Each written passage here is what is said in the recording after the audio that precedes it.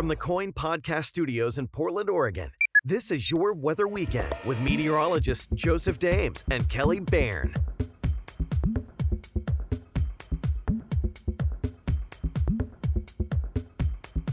Well, good morning, everybody. Happy Friday to you. I'm Ian Costello, executive producer of the Coin Podcast Network, sitting in on a Your Weather Weekend podcast for Joseph Dames, who is, where is he, Kelly? He's on vacation, I think. How dare he? I know.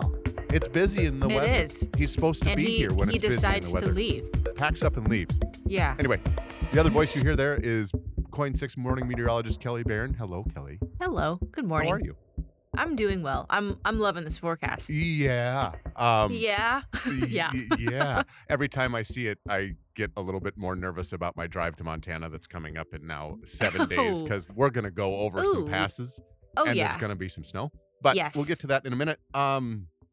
You're excited about this forecast because this is probably 1 week, 1 day, 1 minute closer to putting your skis on. Oh, yeah. I think a lot of folks are excited. I think this is going to be the weekend where we see some of those ski lifts operating and some of those resorts finally opening up for the season. So exciting developments in the snow forecast up in the mountains. You and I were talking a minute before we started recording that this is going to be a lot of snow. Like, Oh, there's a lot of it snow is. coming to the mountains. It is. The forecast, is showing just abundant amounts where your jaw dropped when I was looking at models. But it's totally doable in the forecast to see this amount of snow here in this December, this part of December, with such a cold system coming in and multiple rounds of these weather systems bringing in that snow.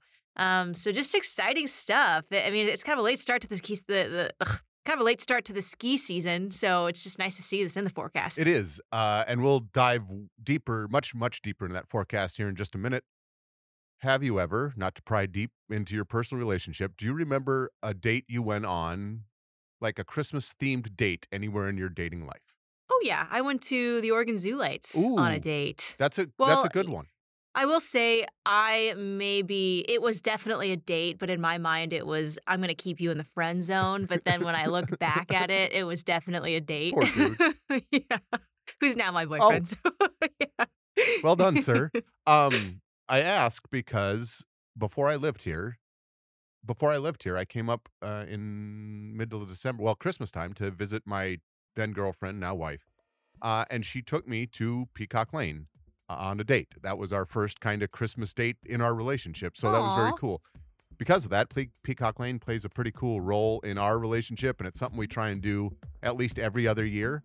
Last year we couldn't because of the pandemic, but this year it's back. And yes, we're going to talk about snow in the mountains, and yes, we're going to talk about conditions to be driving in the next couple weeks. But right now, I want to listen to a little bit from the organizers at Peacock Lane. It's one of the coolest holiday traditions in the Portland area is Peacock Lane. If you like lights, you got to go. And they're coming back this year after taking a year off because of the pandemic. And to talk a little bit more about it, I'm joined today by Nathan Freeberg. I am a resident of Peacock Lane and a former president. I hate using that term because it sounds so official. It's basically, I was the only one crazy enough to sign up for it. My first Christmas date in Portland with my then girlfriend, who's now my wife, even before I lived here, was a trip to Peacock Lane. So Peacock Lane plays kind of a pretty cool role in our relationship and my introduction to Portland. How did it come to be? There's a little bit of controversy over exactly how it came to be. But back in the, I think it was the late 20s or early 30s, Peacock Lane was essentially created as a suburb of Portland.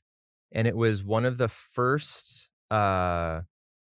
places that had been intentionally designed for the automobile, at least in Portland. So we all have garages, and one of the stories or rumors is that as a way to kind of market this area, I don't know if it was the developer or somebody thought it would be fun to put lights on the houses, and I don't remember exactly if those were electrical, if those were gas, if open flames, who knows what it was. and so they all did it, and then it just kind of happened ever since. You say you live on Peacock Lane? I do. Is it true, because I've heard this rumor a lot, Is it true that this is a requirement in the HOA? You have to decorate your home. I probably get that question, no joke, 2, 3 dozen times a year. Um, so short answer is no. There is no HOA. There is nothing outside of sort of peer pressure and not wanting to That's what I be was the Peacock Lane Grinch. There's nothing requiring it to be done. In fact, when my wife and I moved here, we moved in right before Thanksgiving back in 2013. And the Friday after Thanksgiving, we're sitting in the living room watching all these neighbors walk by with like gigantic candy canes and these big cutouts of like, holiday themed things. We're like, what is going on? And they were kind of gathered right in front of our house. They kept looking at us and we're like, what's going on? And we had met virtually no one at this point. And so I finally woke up. I was like, hey, happy Thanksgiving. What is going on? They explained what it was, and they said, you don't have to put anything up. There's no pressure. Maybe just throw a wreath on the door. You're brand new. No one will expect it of you. Oh, by the way, do you mind if kind of the traditional cocoa booth typically goes right kind of at the end of like where we're kind of on the corner. We have a corner lot. It's just like a half a dead end. It goes right there. Do you mind if we put that up? And then typically we plug into your house. Like, yeah, no problem. And then they leave, and my wife and I look at each other. We can't just do a wreath on the door if like the main gathering point. And so there's nothing required, but there's certainly, holiday cheer and like I said, peer pressure that really motivates people, we'll say, to do something. Is there anybody who doesn't decorate, and do you look down on them? No, there's nobody that does nothing. There's a few houses that are rentals. And over the years, some of them have certainly been more festive than others. I always get the question too of, what if you're Jewish or don't celebrate? There was a Jewish family. They had an entire Hanukkah themed light display. There's several families who say we're going kind of the opposite direction of like traditional Christmas displays. I think there's a Star Wars house and things like that. So there's certainly definitely houses that aren't, quote unquote traditional Christmas type displays. But everyone puts up something, some more elaborate than others. So, all right, let's get to the nitty gritty. For those who Yes. don't know, how do we get to Peacock Lane? What do we do when we're there? Yes, absolutely. So Peacock Lane is located in Southeast Portland, just off of 39th and kind of between Belmont and Stark by Laurelhurst Park. This year, 2021, is a little bit different than in years past. We are not closing down the streets for pedestrian-only nights. So come in your car, expect it to take anywhere from, depending on when you come, 10 minutes to maybe 30 minutes to slowly drive down. I think the best way is walking. You can certainly still walk on the sidewalks. That's certainly my favorite way to do it. COVID safety precautions obviously up for everyone. We have no way to enforce any of those things this year. And this is just my own personal favorite, but I like to start on the Belmont end, kind of down by Walgreens, and walk on the east side of Peacock Lane, turn around at Stark and walk down the west side of Peacock Lane. For whatever reason, that's just kind of what our family likes to do. Why the change to no pedestrian only nights? There's a lot of reasons. So one of them, well, it's multi-layered. So part of it was just COVID. Also, we have to pay through money we get from the cocoa booth to shut down the street, to rent barricades. And we're like, if we don't have any of that money coming in, it's a few $100s. Any of that money coming in from that, what do we do? How are we going to pay for that? And then also it's kind of the logistics of, again, this is all neighbor run. And so we're out there standing at barricades, pushing cars, on those notes saying, cars, you can't come down here. Sometimes people get very angry with us. And as a community, we took a big vote. We kind of thought, for all of those reasons, why don't we'll bring the lights back this year. We didn't do it last year, but let's just, people can still walk, but we're not going to shut the streets down this year. For those of us who would like to walk, any suggestions on where to park so we're not clogging up their neighborhood or fighting over spots in that Walgreens lot? And I'm very familiar with fighting over spots in that Walgreens lot. Oh yeah. Well, I'm supposed to say that you're not supposed to park in that Walgreens lot. You're not supposed to do that. But if we all know going and buy something at Walgreens and then walk and whatever, but you're not supposed to do that. Peacock Lane does turn into a one-way, or I should say you can only take a right onto Peacock if you're coming, let me get my directions, from east to west, if that makes sense. And then you can only take a right onto Peacock going west to east from Stark. And so that's to try to help with the neighborhood traffic, because otherwise it's just complete chaos. So I would say park, several blocks away. If we have to leave our house, which I try at all costs not to do during that time, I'll park over on like 41st or 42nd, which is 3, 4, 5 block walk from our house, and then walk back significantly faster than it would take to try to drive down. Yeah. So I would say just park. What we used to tell people, I used to tell friends, is like, hey, park over like kind of closer to like the Fred Meyer over on Hawthorne.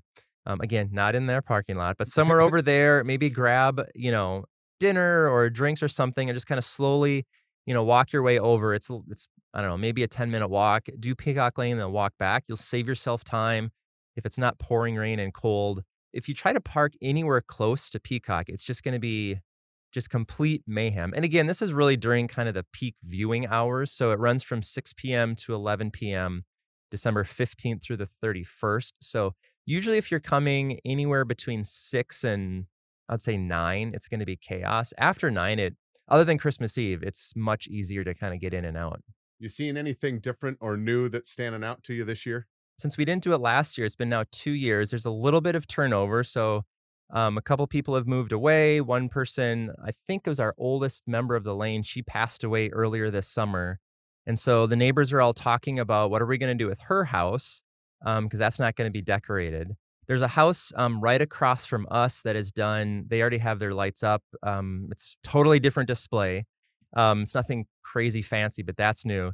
But the thing that I'm always looking forward to is that there's a house that's between basically just a block off of Belmont. I always forget the cross street. It's not Alder, Washington. It's the other one. It's one of the Star Wars houses.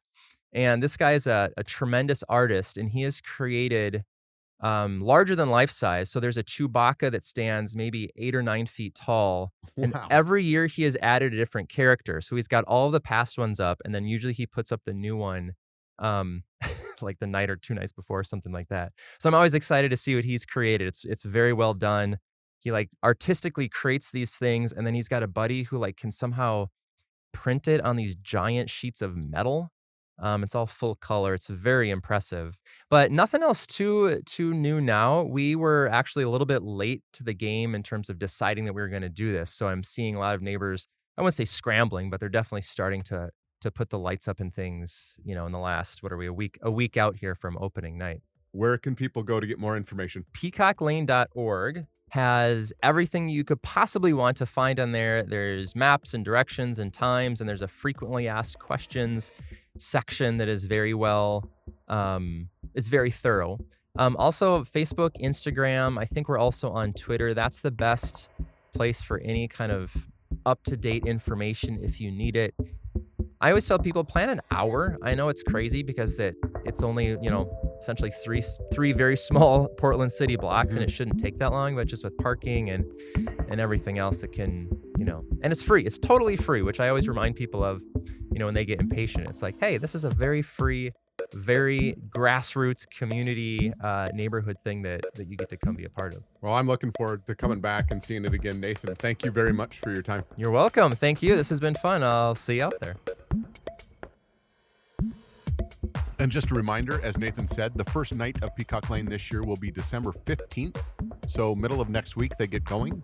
It'll be great to be back out there and check out some of the lights. I know my family is looking forward to going. And for more information, head to peacocklane.org.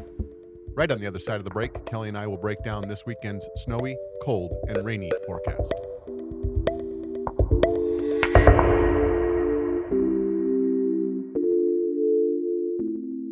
Hi, this is Jeff Gianola from KOIN 6 News, and I'd like to invite you to watch KOIN 6 News at 10 on Portland CW. A full hour of the stories that are important to you and your family. See why more people are switching to KOIN 6 News at 10 on Portland CW. Cannabis.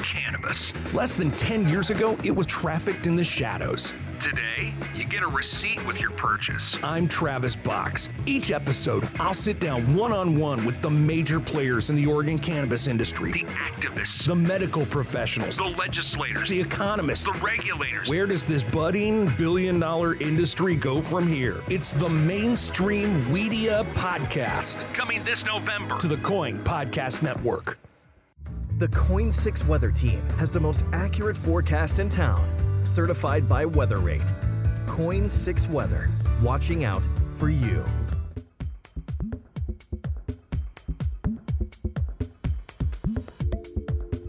All right, Kelly, the moment you've been waiting for. We're back, and it's time to talk about snow.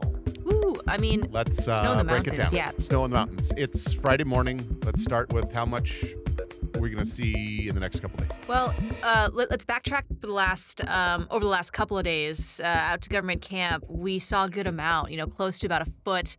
We saw some down to pass levels, tough drive, but that was just the first round. Now we're getting to the finale here, and that's going to be this large system that rolls in. It's attached to an atmospheric river that always adds in a bunch of moisture. But the good news about this atmospheric river is that it still keeps our snow levels around 5,000 feet. Those types of setups tend to bring in warm air from the south, and that can sometimes skyrocket snow levels to 8,000, 9,000 feet, and it can melt off things. We saw that plenty of times throughout fall. But this system brings in all that moisture, but we stay cold up in the mountains. So we are just getting a dumping of snow throughout Saturday night into Sunday. And when I'm talking a dumping, I'm seeing 2, maybe even 3 feet of additional snowfall across the Oregon Cascades. Just on Saturday night into Sunday. Yeah, that snow will likely start up throughout the morning time, even on Saturday, and will continue through Sunday. There's a winter storm watch at this point for the northern Oregon Cascades, including Mount Hood, and then down across some of the passes too. And just from the middle of this week into the weekend, some spots are getting up to 40, even 48 inches of snow across the Oregon and Washington Cascades. So this is kind of the holy grail of weather systems that we've been waiting for to really kick off our ski season. Talk about that snow line. How far down do you see this really deep snow coming? 2,000 feet, 1,500 feet. How far in that range is going to see actual snow, not just flakes in the sky? Yeah, so there is that freezing level, that cold line. It doesn't quite hit Portland or even around the 1,500-foot mark. So I think you've got to go up closer to 2,500 feet and higher, maybe even around 3,000 feet to get that measurable snowfall. But we will still see some flakes flying down to maybe the 1,500, 2,500 mark. So there are homes that are in the Cascade foothills out in Clackamas County, and then also on the west end of the valleys. We can sometimes see those snow levels even around 1,500, 2,000 feet. So I see some moments heading into this weekend and then even early next week where we could see some flakes flying, including some homes around the West Hills that are even around 1,000 feet. Again, that type of snow is not the accumulating snow that we love to see or some folks love to see across the city, but we're just staying so cold. We're getting just this big trough of colder air from the north kind of moving in across the region and intruding, and it just sits across the Pacific Northwest. So we're staying real cold. Daytime highs in Portland, low to mid 40s maybe. Our morning temperatures are when we could hit near freezing, and that's when those snow levels drop. And if we attach any precipitation to that, that's when we could start to see some of those flakes flying. But again, in Portland, even out to the West Hills, the 1,000, 1,500-foot mark, not expecting accumulating snow, but possibly some snowflakes mixed in early next week. Let's talk a little bit more about the metro area forecast. Snow in the mountains, cold in the mountains. Cold down here, guessing it's going to be raining in the valley for the most part through the weekend. Yeah, I like to say chilly rainfall because when it's raining and you get the low mid 40s, that is cold. It is not pleasant to be outside for long duration. And I know the big game is this weekend. Let's talk a little bit about the big game because I think Timbers. there's going to be a lot of PTFC fans. Well, we're in 2 groups, maybe even 3. We got the group that's going to the game. So let's talk about the people going to the game, going to be walking in the stadium at 11 o'clock or so, noon kickoff. What are the people at the game going to be feeling? Well, yeah, we, snow in the mountains, that translates to a lot of rain in Portland. So we are seeing this big storm. It's attached to this moderate strength atmospheric river, which models at this point are showing soggy conditions kicking off early Saturday morning across 5 o'clock, 6 o'clock hour. That's when that heavy rain starts to pick up around Portland, and it could linger all the way through 9, 10 o'clock. Sometimes these systems do stall or they move quicker than forecast. So I think there is a bit of time on either side where that rain does start to taper. But in general, there's a good shot that we have rain in the picture here. That also paired with gusty winds. We could see some wind speeds maybe up to 40 miles per hour. I think we may see some isolated power outages, but nothing that would really stop the city in its tracks. That's another of the groups we got to talk about. We got the people going to the game. Then we got the people watching the game at home on TV or at a bar on TV in a socially distant, safe way. Is there a chance that power gets knocked out and people can't see this game? I got friends that are freaking out about this. I know. I know we got some big fans here that can't quite make it to the stadium. I think we'll be fine. It will be gusty. If you do have some loose branches, I can see some areas, some neighborhoods that, have a branch fall on a power line and the transmitter, goes out. So there may be some power outages for a few areas, but it shouldn't be a citywide situation. I do see stronger winds out towards the coast. So if you're tapping in from the Oregon coast, those wind gusts up to 55 miles per hour at this point in our forecast, and that could cause a little more of the area under some power outages. So I think we've got some better luck here in the city in terms of if you're just going to stay in and watch that game. Okay, and then the third group is going to be the people who, when the Timbers win, rush out and decide to celebrate in the streets all night. How should they be dressed? Like, is it going to be nasty Saturday night too? I think the system kind of is working out the door at that point. So I would still expect to see rain showers, but not the soggy, widespread, just steady, heavy rain that we'll see across the morning throughout the middle of the day. So better conditions if you're heading out to celebrate when we do win. I think we've got that momentum. I think we're going to do it this year. I would still expect to see rain showers and just a chilly night, but I do see that rain kind of tapering off a bit.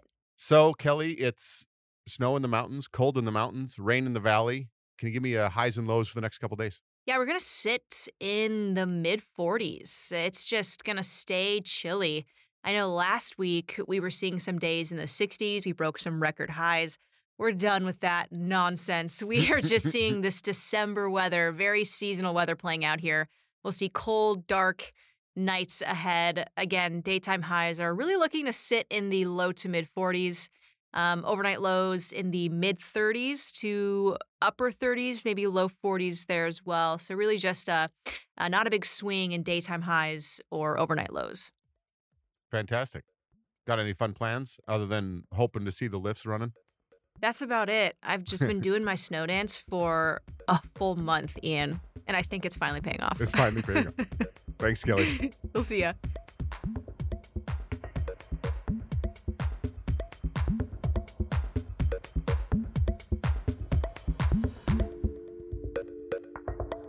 The Coin Podcast Network is your home for on-demand coverage of local news, sports, weather, and entertainment you won't find anywhere else. You can always find us on coin.com/podcasts, Apple Podcasts, Spotify, or wherever you download your favorite podcasts.